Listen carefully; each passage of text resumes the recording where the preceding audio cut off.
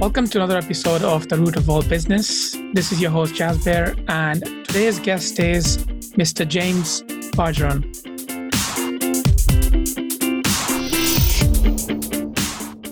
He helps leaders, professionals, and organizations develop their mental strategies, attitudes, and resilience that forms the foundation for accomplishment, both personally and professionally.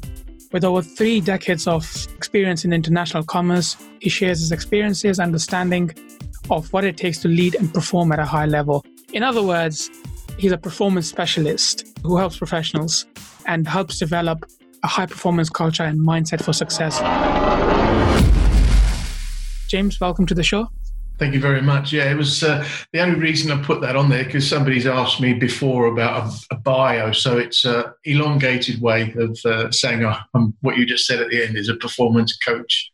It's to help people work on their mindset. So absolutely. I've we had a conversation before this interview, and I was fascinated by your story. And I was thinking, you know what, James told me about his story, and I have all these other things that I want to talk about. But I think the best way to start will be for you to share your story of how you got to where you are right now and, where you started. And I remember you saying that you were 21 and you were at the top of the world. You've achieved what a lot of us dream of, in terms of financial success and things we want to do. And you have achieved it at such an early age. And then the series of events that took place. And that was very interesting, fascinating. So I'd love for you to share that story and that side. Sure. Well, growing up, like a lot of kids, I was very much into sports. And at that particular time, Muhammad Ali was the heavyweight boxing champion of the world. And it just fascinated me the way that he could perform and do things almost at will. And so it was always, as a kid, being fascinated about how can we achieve, how can we do that? And my childhood, though to the outside world might seem as though it was, really good, everything was perfect, home life and all that, it was far from it. It was quite a challenge as a kid growing up. And so when I left school as what a friend of mine later on described me as an angry young man. And I suppose looking back, he was probably right, to be honest. Well, he was very right, to be honest with you. He was absolutely spot on because the headmaster at school at the time, though he didn't kick me out of school, I was along with a group of others it was suggested that it would be better if we went out into the big wide world and made our own way rather than take up spots at school for the more academic people.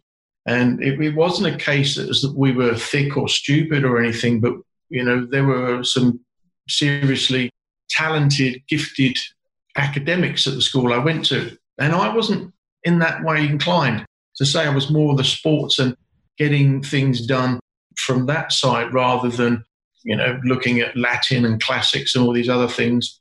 And so when I went out to the world, I was, as I say, determined but angry. Certain things had happened and I didn't know how to go about and then change them. And I thought it was, by brute force that we went and changed things in life. If we were determined, we had to go and make them happen.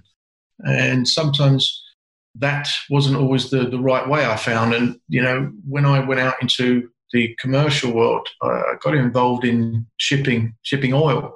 And the people I was surrounded by were very much similar. And as they say, the old adage, birds of a feather flock together. And so I was in this environment of competition the whole time. And if you weren't competitive, you were just going to get eaten alive.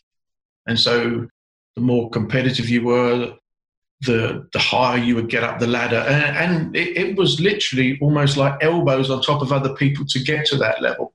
And there were some very clever, manipulative and gifted people. And I learned an awful lot, but I learned a lot about how not to do things, if you see what I mean. And so in the 80s, Gordon Gekko was in a film called Wall Street. I don't know if you ever saw it, but it was all about greed is good, and that was basically the motto of the industry I was in. Though people didn't say it, it wasn't really openly stated as such, but it was prevalent, if you see what I mean, with people that were very affluent, and it was all about money, nothing else. And so it was just something that as a kid I looked to, well, I want to go out and make money, want to go out and be successful, and it was all these things. But in the real world of things is that I discovered that a lot of the people around me were not the best sort of people to be around at times, because I became a victim of my own situation, as it were, is that I was involved with a group of people who didn't have the values and that I necessarily thought would move us forward. And eventually I was proved right because the group that I'd set this company up with taken advantage. And I was really green, to be honest with you. I was part of the group that started a company when I was 22. And I really didn't know enough. And as I say, the people I was being mentored by didn't have the values and the morals that you would want. And by then, my father had passed away, so I didn't really have anybody to go and speak to about how to handle certain situations, especially in a commercial world in business. And I was, to put it this way, I lost, and I learned very, very quickly about how not to do things, if you see what I mean. Though I had what a lot of people would say was the perfect job and the perfect life, traveling around in the world from a young age, dealing with companies from all over the world. I had, by then, a fantastic family, a wife, 2 kids, the dog, the detached house, the travel, and you name it. So, and I was getting paid to go out with people and getting paid to travel the world. But the reality was that people don't always see the behind the scenes sort of situation about how you actually get there and the trials and tribulations along the way. And everybody seems to think, oh, well, the money is the side that, yeah, but you should be okay because you've got the money. But it doesn't really work out like that, as I say. And when you realise there are other things that are more important, sometimes it can be too late. Fortunately, I managed to keep my family out of it all, which other people didn't. As I say, the 2 guys that I'd set the company up with ended up divorced, losing money, and all sorts of other mental challenges and problems through life. Is that why you kind of on this journey of, you mentioned a point came where you kind of you were going through a rough patch, to say the least, and you didn't have anyone to go to, like, for example, your father. And is that why you've kind of on the path of, helping others, being a coach or a mentor to them? Because there's a lot of people out there that, some people think because all this explosion in industry, if you like, people think, I don't need it, there's too many, there's all that kind of stuff. Do you think it's really important to have that mentor, that coach? It could be your father, for example, a family member or someone from outside. Yeah, I do. That's a great question. And to be honest, what comes to my mind when I've been asked before, what's the one thing that you would change in all of the situation? And without a shadow of a doubt, it's in here, what's between your ears. As I said, I was an angry young man going out into the world. But the thing is, most often we don't realise what we're really like, especially as teenagers. We have to be bold. We have to be, confident and overconfident, and the ego takes over. And so the thing is that we don't really realise that what we do need. And the thing is that we need to work on our minds more than anything, is because if we don't work on our minds end up basically controlling us, if you see what I mean. And so, to be honest, I didn't have anybody to turn to really find out whether I was going on the right path or the wrong path. And so I had to find out myself. And yeah, it was painful. it was painful to say the least. So I would say also what you're saying there about is the explosion of the coaching side and everything. Yeah, it is important because we often learn from people inside our own families that have our best wishes at heart, but they don't really understand the power of coaching and the power of getting you to answer the right questions. And that's the thing. So sometimes people want to protect us and they don't know how to help us really by moving forward. And that's where having a coach and a mentor does, rather than somebody that knows you and thinks they have your best interests at heart, which is family, which they don't always do that. So the thing is, I would go back and work on this, as I say, the mind. If I could work on that, things would be an awful lot different. And I'm not saying that what's happened has been wrong, because it's happened and it's been an experience, because it's all part of life's experience, is that we find that when we make mistakes and failures and people look at them as a negative, that I did for many years. But the thing is that that's the wrong mindset, because that's the way we're taught as kids. We're taught not to make mistakes. We're taught when we go to school. I remember seeing all these marks down the side of my book that stick inside of your head is, you make mistakes, and you failed, and you didn't get in the school team, you failed, and all these sorts of things. So we are conditioned to believe that failure is wrong. But that's absolute bullshit, because at the end of the day, if we don't make mistakes, we never really learn anything. Whether you're designing an airplane for the first time, like the Wright brothers, did they get it right the first time? No. When you're making Thomas Edison, when he was doing all his experiments, took him thousands of times before he actually got it right. But the perception wasn't that it's failed. It's, hang on a sec, now I've discovered how not to do something. And if we take that approach, then we have a far better way of actually moving forward. But I didn't as a kid. We have all these things, and that's part of where the anger came from, is that, I'd failed.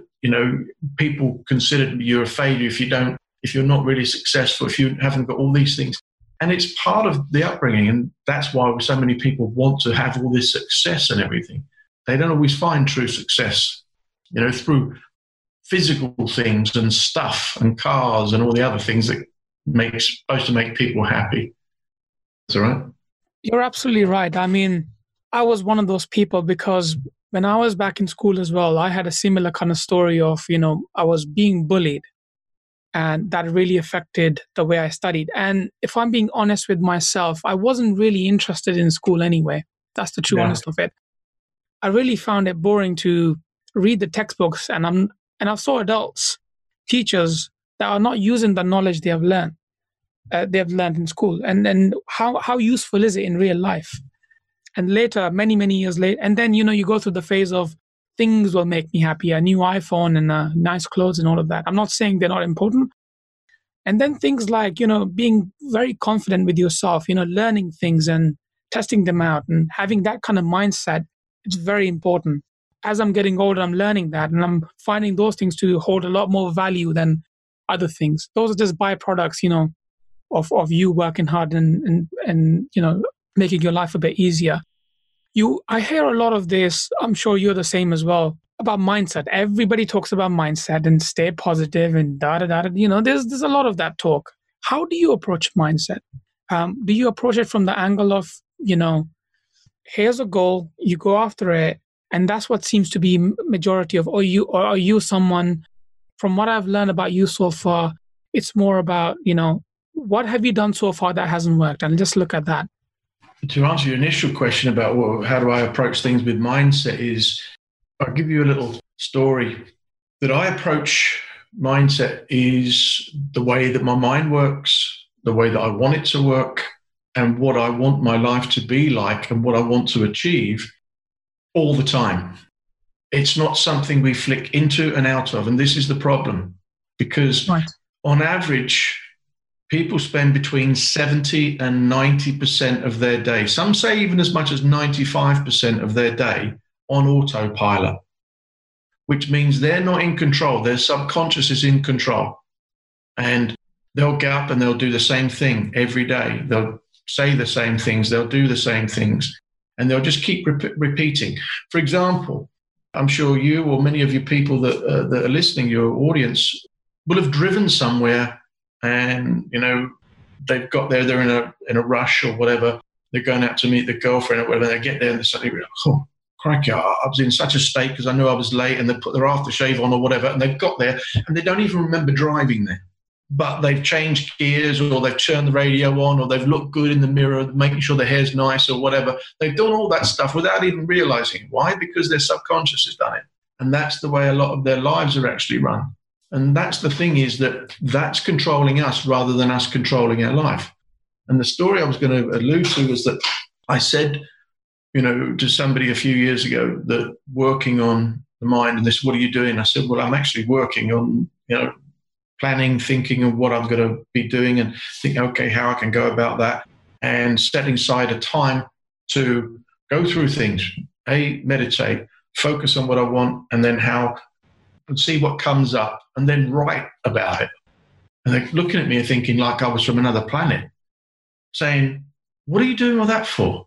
And I said, well, they said, that seems like crazy stuff. That's all that head trash, that's taking control of you. And I said, no, that's exactly the opposite. That I'm in control of what I want to happen. Now I'm actually putting things in place and using my mind to think about what is happening, why I'm not achieving certain things, why am I doing certain things, and what habits have developed without me knowing. Rather than the person who said, oh, well, that said that to me, they just get up and carry on doing the same thing every day. So whose mind is being controlled and whose life is being controlled? But the thing is, they're not even aware of it. And so when I started looking at how to actually work on my mind, I started many years ago, but I didn't realize the results that I was getting were not the results that I wanted to. Even though I was teaching, training guys to perform, in broking rooms in London to make a lot of money and be successful, there were certain things that I was lacking. And say, that's the big thing, is that if we're not aware of certain things, we can never change them. It's a bit like having, you've got a monkey on your back. If you can't see him, how are you going to get him off? And that's what it's all about, is being able to see when you've got that monkey on your back, and then you can do something about it. And so that's the idea of developing the mindset you want to have and work with it so you're in control of your mind, which then changes the way that you look at everything and the results that you get. But we've got our minds with us 24 hours a day, 365 days a year for the rest of our lives. If we don't work with that, well, guess what happens? We either end up with the figures. I just did a talk on it recently. The 40 million Americans struggling with anxiety disorder. 1 in 4 people in the UK. Wow. 1 in 4 people in the UK. And I wouldn't be surprised if it's higher than that. And this week has been Mental Health Awareness Week. But look at the number of people that are struggling with stress, anxiety, and all these other things. Why? Because their minds are controlling them. And it's this constant negativity that we have in the media, the news, and everything else. And so we don't know how to control that happening in our life and how we look at things. We need to be in control of our minds, because if you have that, we end up mentally stronger, and mentally stronger people are healthier people, full stop. Very, very interesting you mentioned this. I have been on my own journey as well, and very similar to yourself. I was, typically you would go to, you have this routine in the morning, get up as close to leaving your home time as possible, rush through taking a shower, getting ready, drive to work, come back home, and, and then if you have those 4 or 5 hours where you want to try to squeeze as much as you can in by spending time with your family, watching a bit of TV, and all the important things that you want to achieve. Like for me, it was, I want to learn an instrument. I want to write a book. That was like, if I do all of that, then I won't have any time to watch any TV. And I kept on doing that for 6, 7, 8 years. And only in the last 3, 4, 5 months, I've sat down and told myself, what's really important to me? What is it that I want to get out of my life? That needs to be done every single day. So that's my writing in the morning. That's my reading. That's my meditation. That's my practicing my piano. That needs to be done first. Spending time with my family, an hour or two, talking to everyone, how's it, how's your day, all that kind of things. And then if I have a little bit of time, watch TV. That's the last thing I want to do. If there's time, get good sleep, make sure I sleep at time. That's really, I've seen a massive change in I seem to be more in control. I seem to be much lighter in the head. I seem to be really enjoying it. Seem to be more alive. How do you kind of take all of that? It took me many years. I'm sure it's taken you so many years. And when you tell people this, they think you're crazy, or when your family members go, why don't you come and, watch TV with us? I'm like, I don't want to do that. I could do that for 10, 15 hours and feel the same. I do this and I feel accomplished. I feel lighter. I feel clearer in my head. And I like that. I'm ready for the next day. I'm looking forward to the next day. How do you get people when you talk to, I know you work with executives, business owners, entrepreneurs, elite sportsmen and women.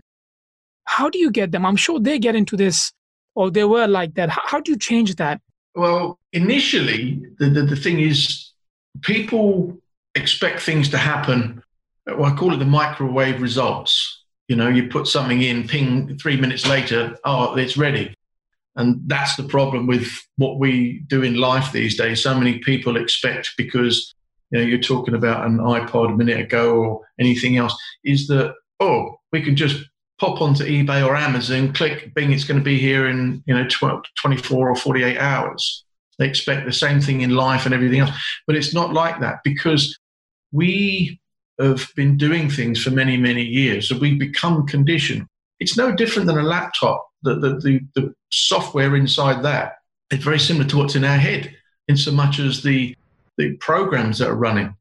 We're taught how to do things. We're taught how to think things. We're taught what to think. We're not taught how to think. So we're taught, to think a certain way, to say things a certain way. So when we keep doing those things over and over again, the mind works in habits. It likes things to be habitual, as I said, because then it starts running. It doesn't need us to think about things. So in order for us to change those things, it takes time, which is why so many people don't lose, shed weight when they want to. So many people say they're going to go to the gym in January, and come January the 6th or 7th or 10th, they're not there anymore. And all these other things. You say, like learning a piano, learning another language. How many people actually spend time doing that? They don't, because it's not something they've built into their habit. It's easier to come home from work, tell themselves, I've had a hard day.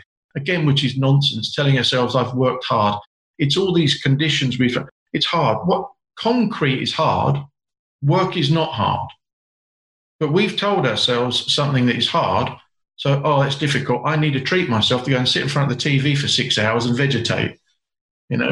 That's the sort of thing, is because we've become conditioned. But when you're asking about the people I've worked with, the elite golfers, execs, CEOs, business people, they're not all the same, but it's the people at the very, very top that want to do things. They know that they realize that they have to change. They don't expect everything else around them to be all nice and rosy without them changing. And it was, I think it's James Allen, the English writer and poet, who said that man wants to improve his conditions and circumstances, but he's not willing to improve himself. He therefore remains bound, which basically means that he stays stuck, because he wants to have all these good things in life and fantastic lifestyle and everything, but he wants it all to come to him without doing anything. Life doesn't work like that. And so getting the people to work at things that they want to, you have to go through certain processes, and each person's different. The big thing you have to start out with is why you want to do what you want to do. Because if you don't have that reason that's strong enough, when you come across a challenge, I'll do it tomorrow. I'll do it next week. Because it's not important enough.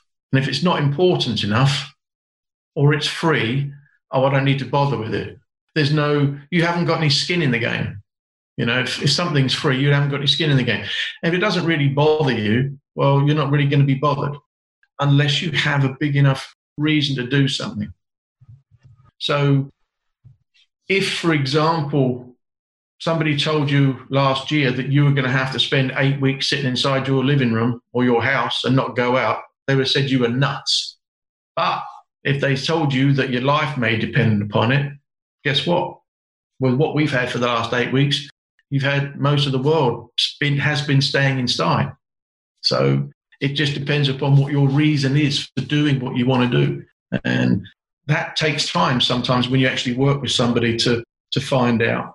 And it's only those people that have a really good reason why they want something and they're committed enough to it that will actually achieve, which is why you only get 1 or 2% on the planet ever achieve certain things that what they really, really want, because they just have this utter determination that they're going to make it happen, and it goes with their reason behind it.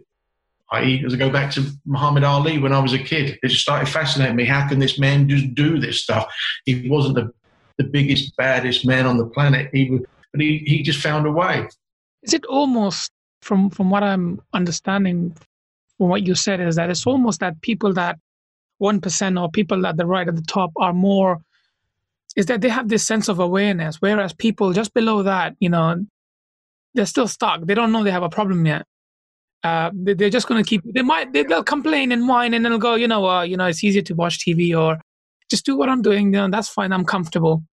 But it's that 1% go, what's the next? I'm bored of this. What's the next? Yeah, you're absolutely right. It is awareness. It's different. There are different levels of awareness. Somebody that could just be starting out, you mentioned about learning the piano.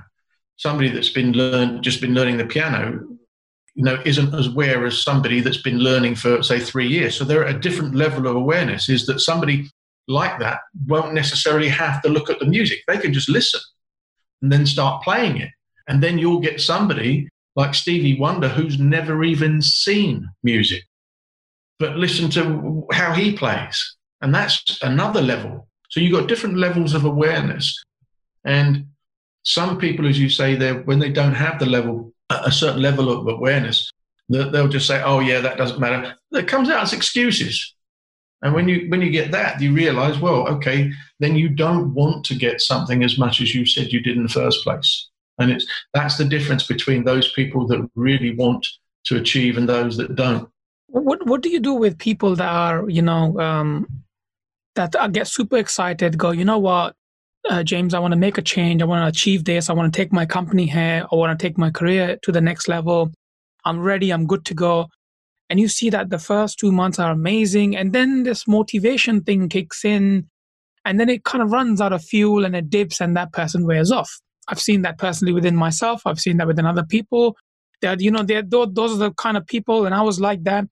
I'll work 10 times harder. That's fine. That's all good for 2-3 months. If you're lucky, you'll get that. And then it kind of starts to go down, and they're like, I'm not really sure I want to go ahead and do this. What do you do there? What's happening there? Good question. And it just depends upon each situation. For example, that I tend not to work with people on short term, i.e. 4, 6, 8 weeks and that sort of thing. It's longer term, because that's where you see the growth over a longer period of time. As we said a few minutes ago, and as you mentioned, that it's taken you a number of years. I know people don't want to hear that because they think, as I said a minute ago, 8 years, 3 years, 5, I don't want it. I want now. Yeah. But, the people realize is that want to make a difference, not just in their lives, but in other people's lives, is that they are playing the longer game. So what you do is you have an interim goal, but you break it down into shorter goals, as it were, shorter milestones, shorter chunks. Yeah. And so 2 things you mentioned there, again, that a lot of people use in their vocabulary is that word hard. I'm going to work harder. I'm going to work harder. You don't have to work harder. You don't have to. You just be more committed and take the word hard out of every situation, because that's just nonsense. What is working harder? I worked harder today than I did yesterday. But you ask somebody, can you describe that? What does it mean? They can't. Concrete is hard, as I've already said. But when you work, you're committed.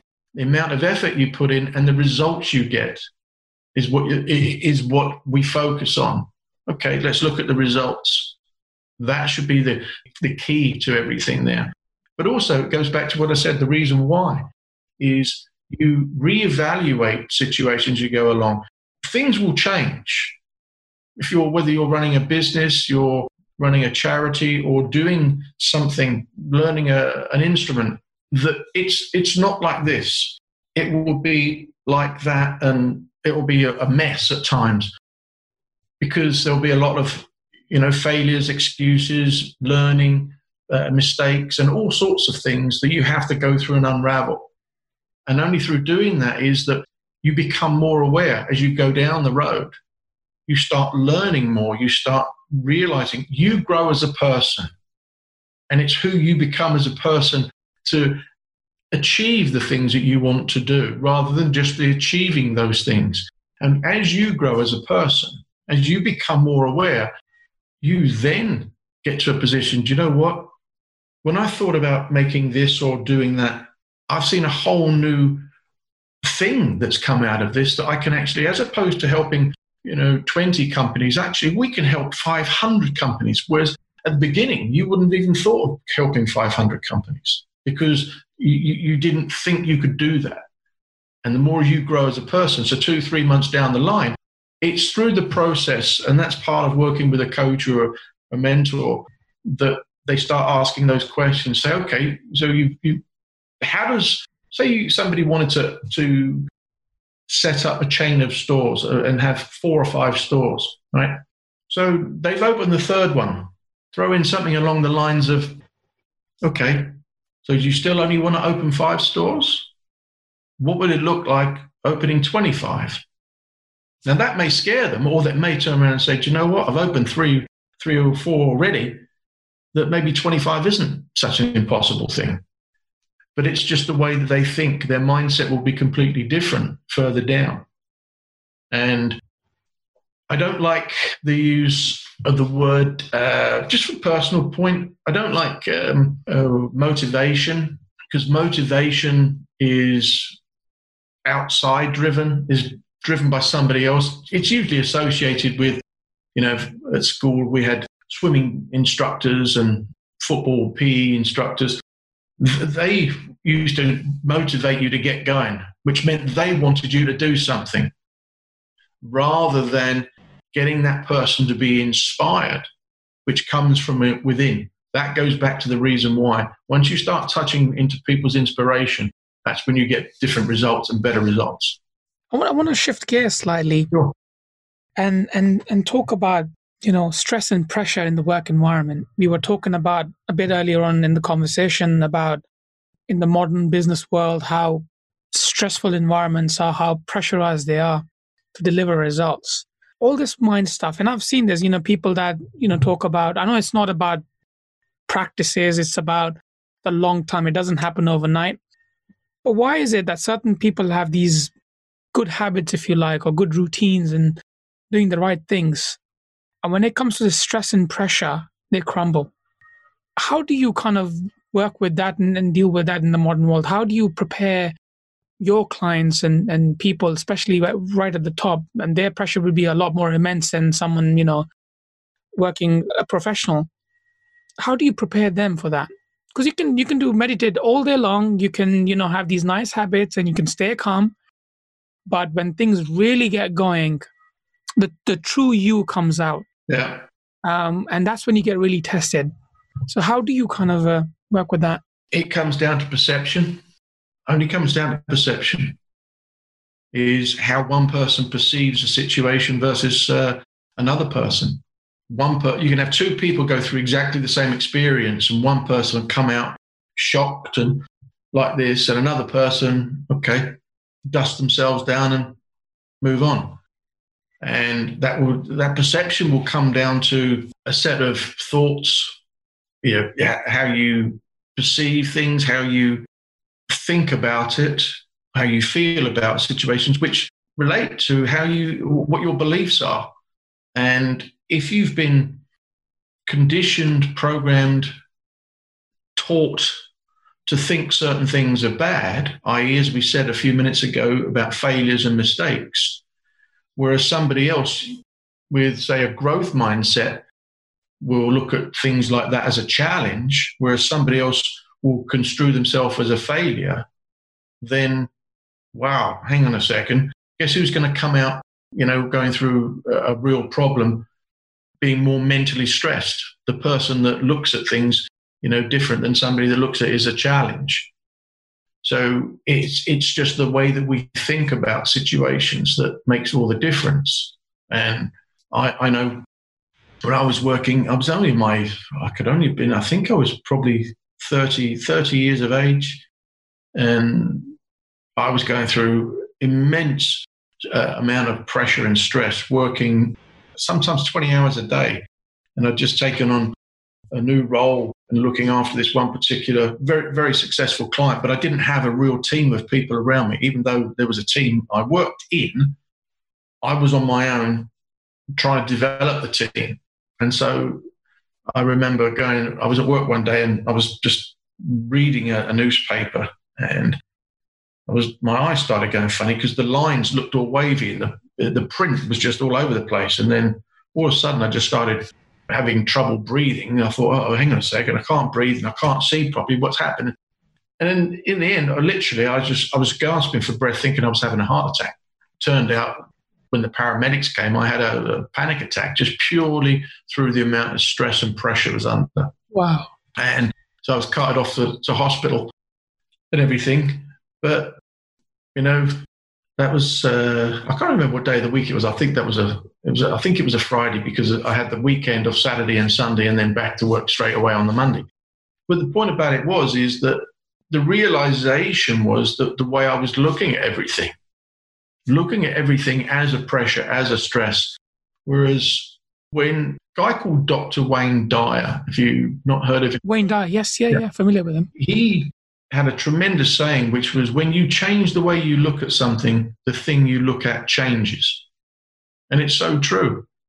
Some people think I'm pretty nuts when they look at things that they, oh, look at that, but you don't want to don't do that. It's going to be so dangerous. Or, well, yeah, running over, trying to run across a street with your eyes shut is stupid and dangerous. But if you're doing something that people are doing all the time and it's not considered as dangerous, then again, that comes down to perception. I'm not talking about running around across buildings. I'm just talking about doing different sports or something else. And it's the same with a job. Is if you're taking calculated risks in trading rooms or whatever, then you know what the situation is. And my first job ever was at Baring Brothers, the bank that went defunct. And, I didn't work. It was before Nick Leeson, obviously. But you see, they obviously didn't have systems in place to counteract what he was doing. So somebody would have gone in and done that and thought, okay, I've just lost 2 million, just lost 3 million, just lost 5 million. You would have, the stop losses and all sorts of other things that they have in place these days. And you would have triggers, you would have computer systems, plus you would have people around that would realize what's going on. And you know your points at which you either stop, get out, or hang on a second, go and see somebody and says, well, yeah, no, we trade further, or whatever it may be. And I knew guys that were trading in serious amounts of money, and it was like playing poker. They were cool. Their faces didn't even flinch. 3, 4, 5, 10, 20 million deals, $100 million deals. Didn't bat an eyelid. And you'd get one guy, and I knew this guy, seriously, he would smoke something like 120 cigarettes a day. And he was only talking about deals that are worth $300,000, $400,000, $500,000. But the guy next to him was doing $1 million deals, didn't even bat an eyelid.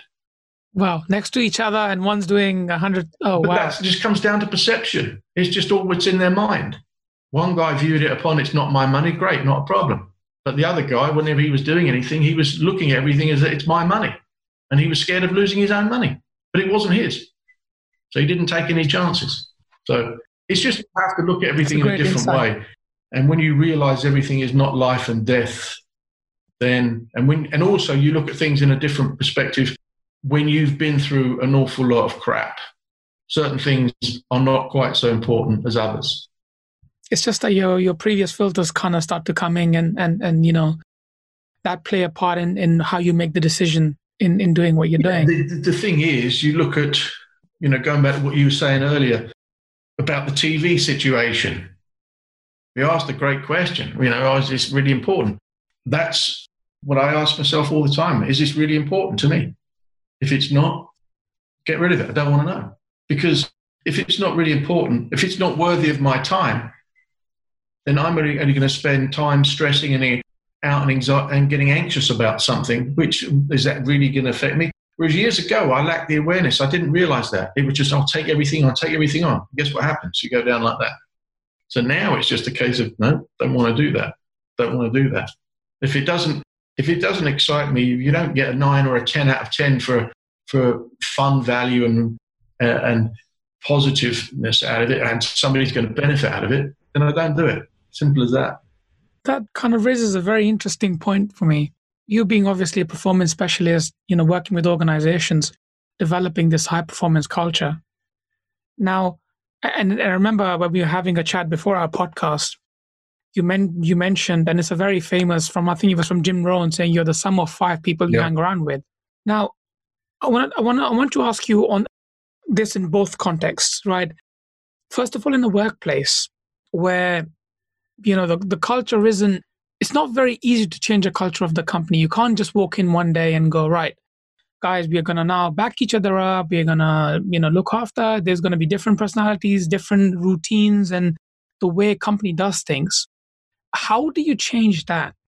How do you work with that? Something that's, you're working with probably hundreds of people, from, tens to hundreds of people, and trying to change that. And then on the other side as well, and this is more personal from my side as well. And I've seen people that are going, you know what, come back from work, I've had a great day, things are good. You come home and your family members, right? They don't have that mindset. They don't have that high achieving mindset. It's a lot easier to change your workplace and go somewhere else and start working somewhere that has a different culture that's very close to what you're looking for. But what do you do when it comes to home? How do you do that? You can't get rid of your family members. You can't say, right. You're right. And it is a challenge.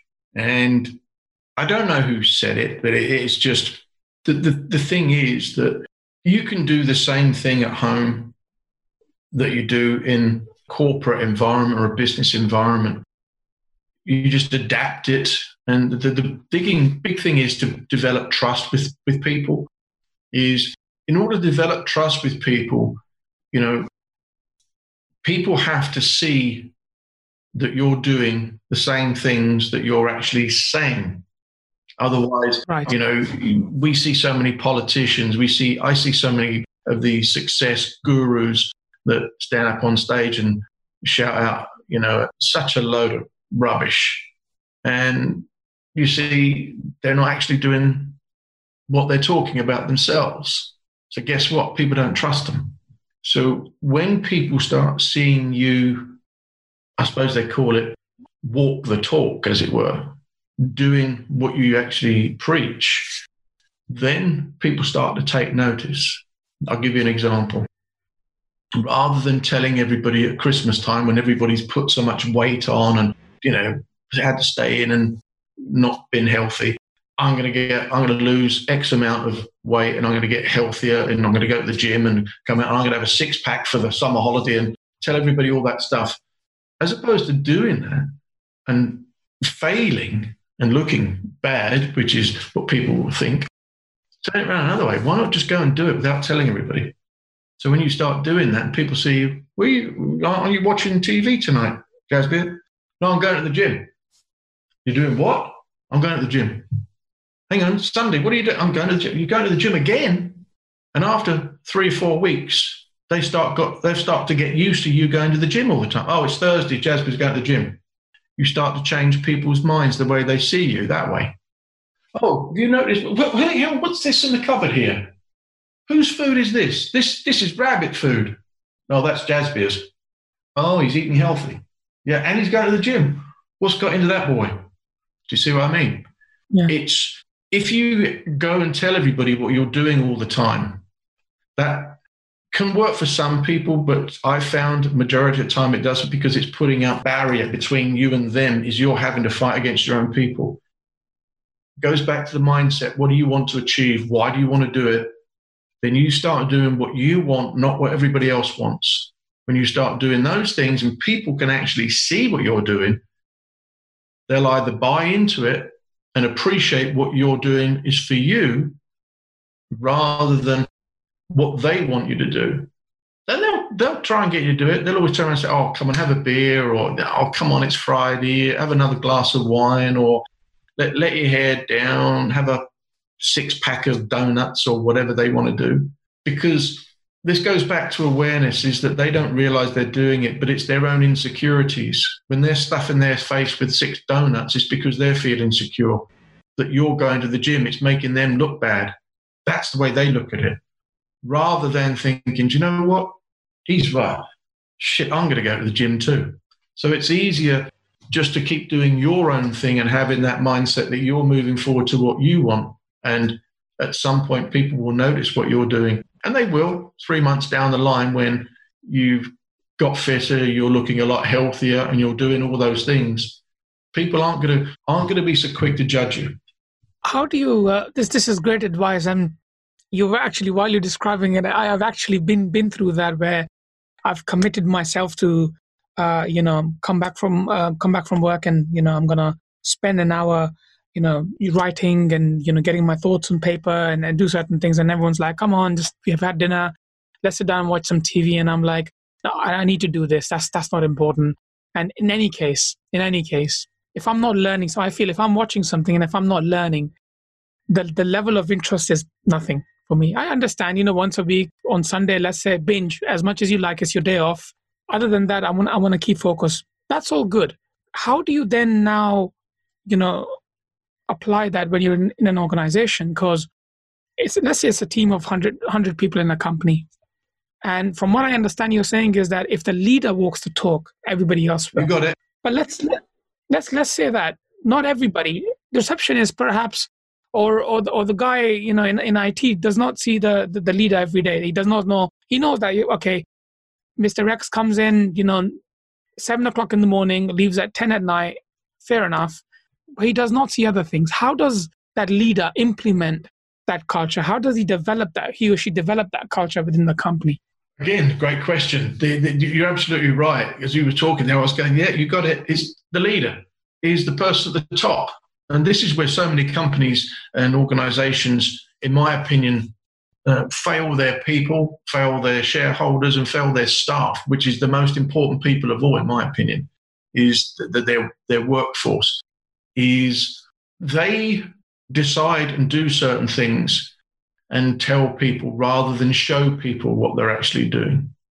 And when you've got somebody there that develops this trust is the thing that is critical in order for anybody to really be successful. Because to me, organizations aren't just, success isn't just about, we made X amount of dollars, or we've got this much in the bank and all the rest of it. If you've got a turnover of staff that is like a revolving door, what you really want are staff that want to stay there, because it's not just them, it's about their families.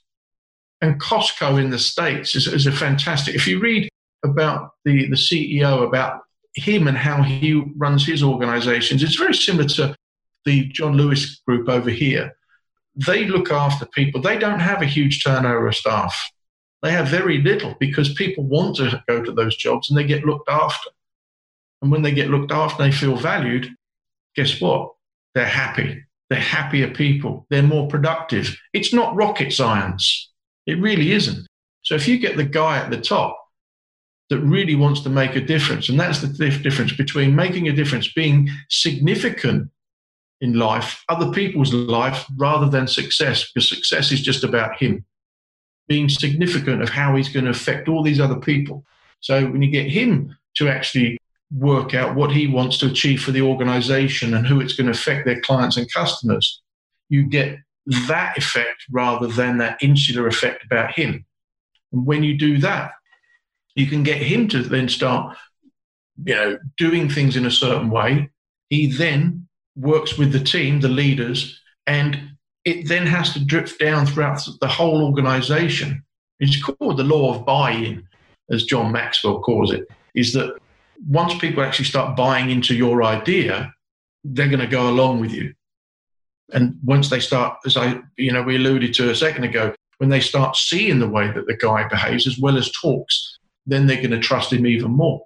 And you've got to go out and have different plans for the people you were talking about that probably don't even see him. That's where communication is, really, really important inside an organization. If you don't have really top communications with your people that, give clear messages and understanding, not just tell them, but get them involved so that people know on a regular basis which way is the company going, what are our values, what are our morals, what are we based on, and so that people feel that they can approach. I've worked with so many different organizations over the years, and that's one of the reasons why I do what I do. You can see the companies that they don't care about their staff. It's just trained by fear. This is what we're doing. If you don't like it, there's the door. And how does that really make the company feel? Or the people feel? Yeah. So you want them to work, gone 5 o'clock in the evening? No, that's why they're all putting their coats on at 2 minutes to 5. Yeah. And the managers are all going, but we need all this stuff done by tomorrow. Oh, they've all gone. Yeah. Think about it. So there are different parts of the framework into it, but you've got to be able to have the trust built in and the communications to the people, and also that they've got to see the vision of what you want the company and the organization to be like and achieve, and have the same type of people that believe in that as well. Because if you don't have that, then you're going to struggle. And the bigger the organization, the more difficult it becomes. Because if you've got a team of, say, 5 or 6 people, which is a fantastic number to work with because you're all like this and communicate, doesn't matter if you're in the same room or even if you're working remotely. It's a lot easier to get 6 people on a Zoom or whatever call than it is 100 people. And the more, or the bigger it gets, the more diluted at times. And that's where the more difficult and challenge is for the leader. Sorry, you were going to say, Sylvia? As you were talking about how you can get a buy-in from your people, I was about to ask you, what do you do with people that have a lot of resistance? And just after that, you mentioned that, well, you have to have a clear vision and you have to have the right people that buy into that vision. That makes your life a lot easier when you're trying to implement things and trying to get to where that vision is. So yeah, that was brilliant. We are now coming towards the end of the show. So yeah, I thought we leave it on a high note. Anything else you would like to say before we? No, I just want to say thank you very much for inviting me to come along and speak. You've asked some great questions, and I hope that your listeners and audience will get something out of it. And it's been very enjoyable. So thank you very much. Oh, thank you for your time. And how can people find you, connect with you, ask you questions? Or? Yeah, my main website is my name, which is James Bargeron. And they can find me the same name on LinkedIn or on Instagram. I don't do hundreds of social media. There's not enough hours in the day, and it's just those ones at the moment. So awesome. Thank you so much for your time. Brilliant. Thanks very much. Indeed, I enjoyed it. Thank you. I hope you got some great value and insights from this episode. If you're someone who wants to transition from being an employee to an entrepreneur, then I have some great free resources for you. If you visit www.jasbiraurora.com, that's www.jasbiraurora.com, and drop me a line, I will send you an ebook and also a 1-hour masterclass.